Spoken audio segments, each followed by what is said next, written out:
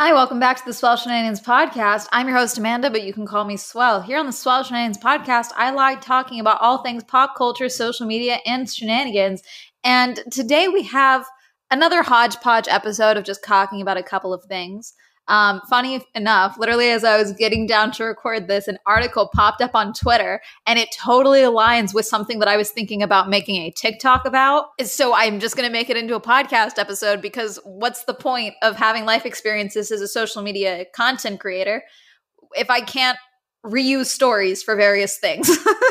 I follow Mel Magazine on Twitter. I love Mel Magazine. They are a publication. They do some insane stories. Some are very serious in topic, or others are just like, what's the craziest thing that someone came up with when they were like super high and took too many edibles, and like write whole articles about it and like well researched and all of that. And I'm obsessed with that content. I love that. So Mel Magazine, I am not affiliated with them whatsoever, but I'm serious. You guys need to check them out. But this article from them popped up today, and it's called The Rise of the Pharma Influencer. False diagnosis and bad drug recommendations are now just a few hashtags away, research warns. Okay. And this totally fits in with something that's been going on with me lately for sponsorships. So for those of you who don't know, I'm assuming most of you know that I am a YouTuber first and a podcaster like third. I don't really know what's second, but it's probably not podcasting. I'm a YouTuber and I do brand deals on YouTube. The only brand deal I do here is the one through Anchor because I distribute through them. That's it. But I get reached out to, me and my management get reached out to for me to do brand deals on the YouTube channel. I only do integrations. I do not do dedicated videos for sponsorships. For example, I will not do like a paid review, basically like, hey, we'll send you this stuff for free and give you $4,000.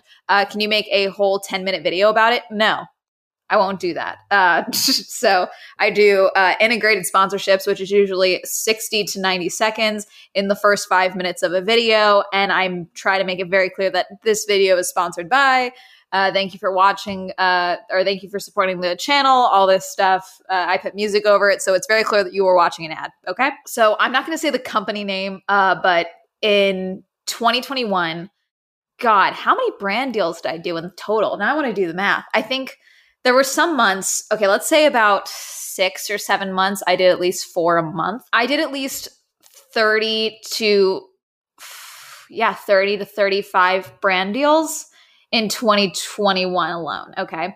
And some of those were repeat brand deals for this one brand that I actually really liked working with, okay, originally. And I found my therapist through them, the therapist I still use, all this stuff. I did not have a problem with this brand for a long time.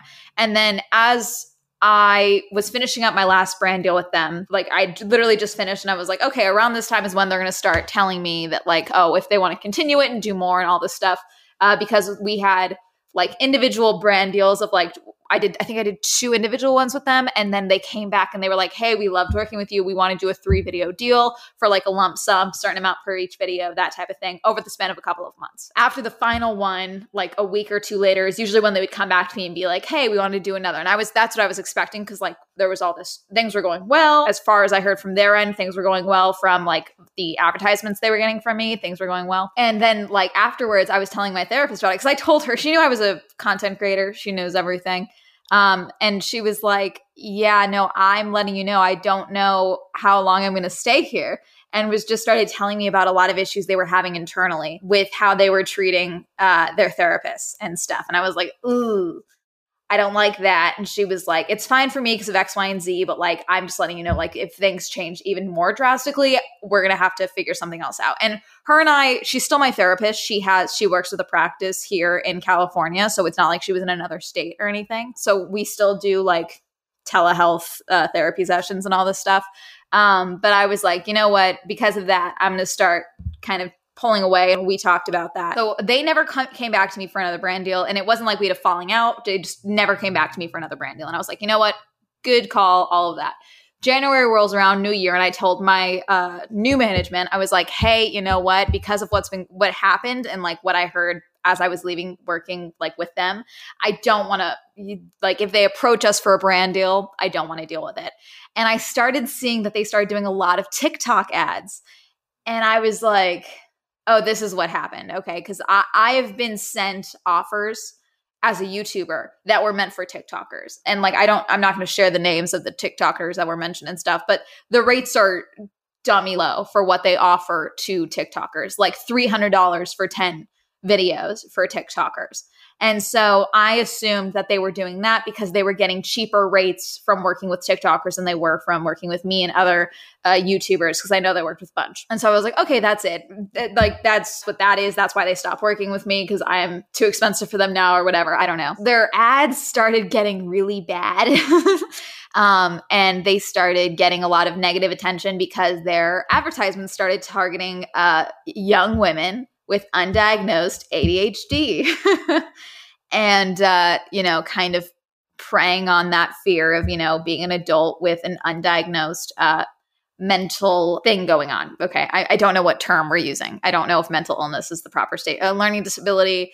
I have dyslexia, so I usually just say learning disability. I was like, oh yeah, that doesn't work. I'm not a fan of that, so that alone got a lot publicized flack from journalists and stuff, like, hey, this is really messed up that you're targeting an app that has a pretty large young person demographic, and trying to target them for, preying on their mental health, and then also offering options for medication for these 130-minute, assessment.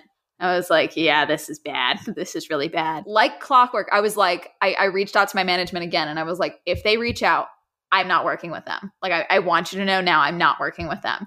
And sure enough, 2 weeks after these articles started coming out, they came to me with a $18,000 offer for some sponsored content. And I said, no. Another one came to me recently, which was BetterHelp. I'll say the name. I'm not working with them. I've never worked with them. BetterHelp. They approached me with quite a bit of money. And I was like, you know what? I don't like it. I was around on YouTube when they were originally called out. God, 2016, I think it was 2014, 2016 time, when all the YouTubers were like under fire and all that for working with them, and all the questions with their therapists and stuff. And I originally said no. And then I was like, well, hold on, because I haven't heard anything about this company in a while. They're still active. So I said, you know what, let me do some more research on my end, and then I'll get back to you, to my management. Okay. Because I was thinking about it. And then I started looking into it more. And then, like clockwork, because our phones are listening to us, I started getting flooded with TikToks from various users of BetterHelp who have used it. And most of them were not positive. And by most of them, I mean, like, let's say there was 10, 9 of them were negative, and they were grossly negative, like super bad. So I told her, I was like, yeah, no, we're not doing this. In good conscience, I can't do this brand deal. So she was like, yeah, okay, no problem. I'll let them know. Like, I totally get it. Like, integrity, all this stuff. Here's the other red flag. And this is how no one can say like, oh, they just don't know about this or all this stuff with these brands. Apparently, BetterHelp has a web page already made for when influencers back out of brand deals when they're offered them. I was sent a full-on link with all of the reasons of why I should still work with them. And I was like, no, that's insane. That's a red flag times infinity, that you have to, no means no, including with brand deals. Like, I swear to God. So that's what made me think of this, because again, it's not the same thing, because this is going to be talking about medical professionals being reached out to by drug companies. But it's the same thing that I try to impose upon new creators and small creators, that when you start working with these brands, you have to know where your own line is, and you have to know what you are comfortable with promoting, what your values are, where your integrity lies, and all of that. And you have to be the one to say, hey, this doesn't align with me. I need to walk away. No, and I know that's easier for me to say because I'm in a place where I make good money from just making content on YouTube and all of that. And so it's easy. I don't want to say it's easy for me to turn down $18,000, because $18,000 is still $18,000 regardless of how much content you make. But, I guess you could say it's easier for me because I know that that's not the only brand deal I'm going to be offered this year. It wasn't the only brand deal I was offered that month, and so I guess it's easier for me to say, you know, put your values over it. But it's just like, even if I took that money, the potential losses of one, my own peace of mind, I would never forgive myself if I continue to work with this brand that I now know I don't want to work with. If God forbid someone got hurt because of like poor medication or something like that, like I would never be able to live with myself. Just from a business standpoint, potential backlash from me supporting either company further with all the stuff coming out and, you know, losing followers, views, X, Y, and Z. Like at the end of the day, I have to care about my own business before I care about yours. And your business right now is fucked, you know? And that sounds crass and bad, but like there's no other way to put it. You know, like I have a business to run, but I'm also a human being. And I don't have a PR team or lawyers to deal with my shit. You know, I have to deal with everything myself. And so I have to be the one to be like, yeah, no, we're not doing this. Goodbye. So, and that's the same thing has to go with every content creator and influencer. And you kind of got to weigh the pros and cons. And I hope that your own beliefs and integrities outweigh everything else. So yeah, that was the main thing I wanted to say about that. But I wanted to bring this up as well because I have familiarity with the med tech space. For those of you who don't know, I don't know if I've ever talked about this on the podcast. My dad used to run a medical device conference pre-pandemic. The last one we did was in 2020 in January. And then he does a couple of cyber events now and things like that. But pre-YouTube taking off, I used to do the videography and editing for all of his events. I would film out all the presentations and then I would edit them. And so I learned a lot from doing that because I wasn't just zoning out watching them. I was actually, you know, paying attention to the talks. And so it was a lot of startups, a lot of, you know, things like that. But there were talks of influencer marketing off and on with some of these things and like how you can work with influencers in the medical space, you know, how that can help your business and things like that. So here's the Mel article, and this is by, they hide the name. Okay. Lauren Vinopal. If you're on Instagram or TikTok, you're likely familiar with influencers hustling every type of drug under the sun. Now researchers are examining how pharmaceutical companies partner with patients who are willing to share their experiences with their followers and help give the drugs more credibility. I wouldn't say that influencers hustling every type of drug under the sun. I wouldn't say that that's what I see. I do see people that speak about their own experiences with different medications.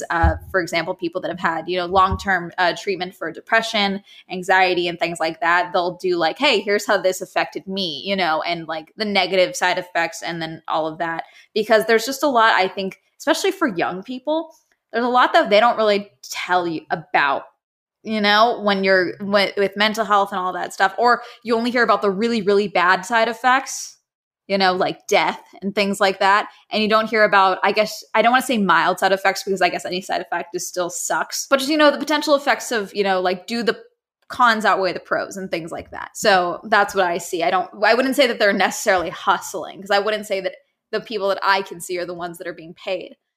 This is a growing phenomenon, but there is virtually no research on it and very little regulation. Aaron Willis, an associate professor of advertising, public relations, and media design of the University of Colorado, said in a press release, "It's going to help patients be better informed, or is it going to get patients to ask their doctors for drugs they don't really need? We just don't know because no one has studied it." I mean, I guess you could say that this is no different. Okay.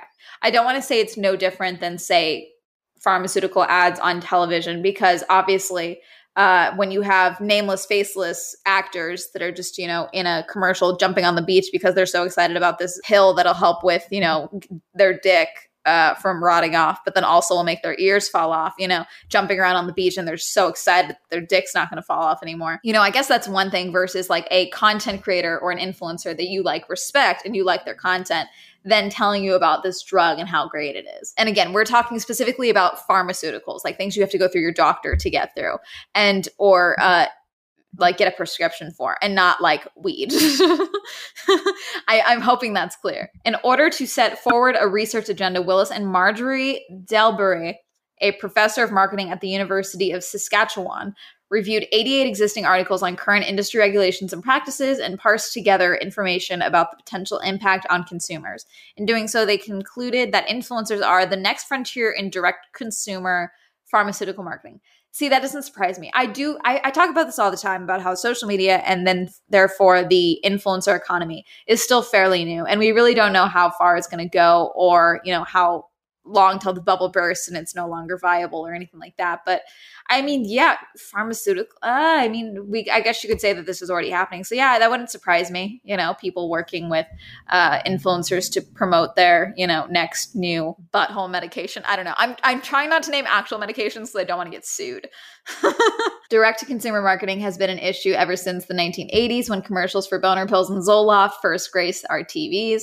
Willis and Delbury's paper argues that this, along with the rise of internet-aided self-diagnosis, has created a culture of patients who tell their doctors what is wrong with them and what drugs they need, as opposed to the other way around. And amazingly, up to 44% of doctors oblige these medication requests. See, okay. Ooh, as far as self-diagnosis goes, I mean, I'm a woman, so I have opinions on our healthcare system.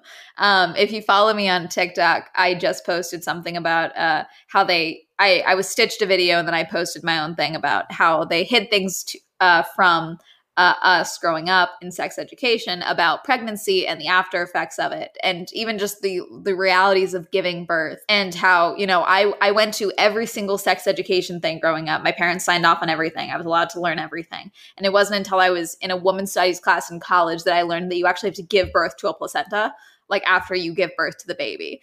And it's like there's just things that they just don't tell you, but I have to see an egg being fertilized 40 times, like there's things like that. And the older I get and the more I have to deal with like the medical industry with drugs or tests or whatever, and just the realities of being a woman with a uterus, the medical industry sucks.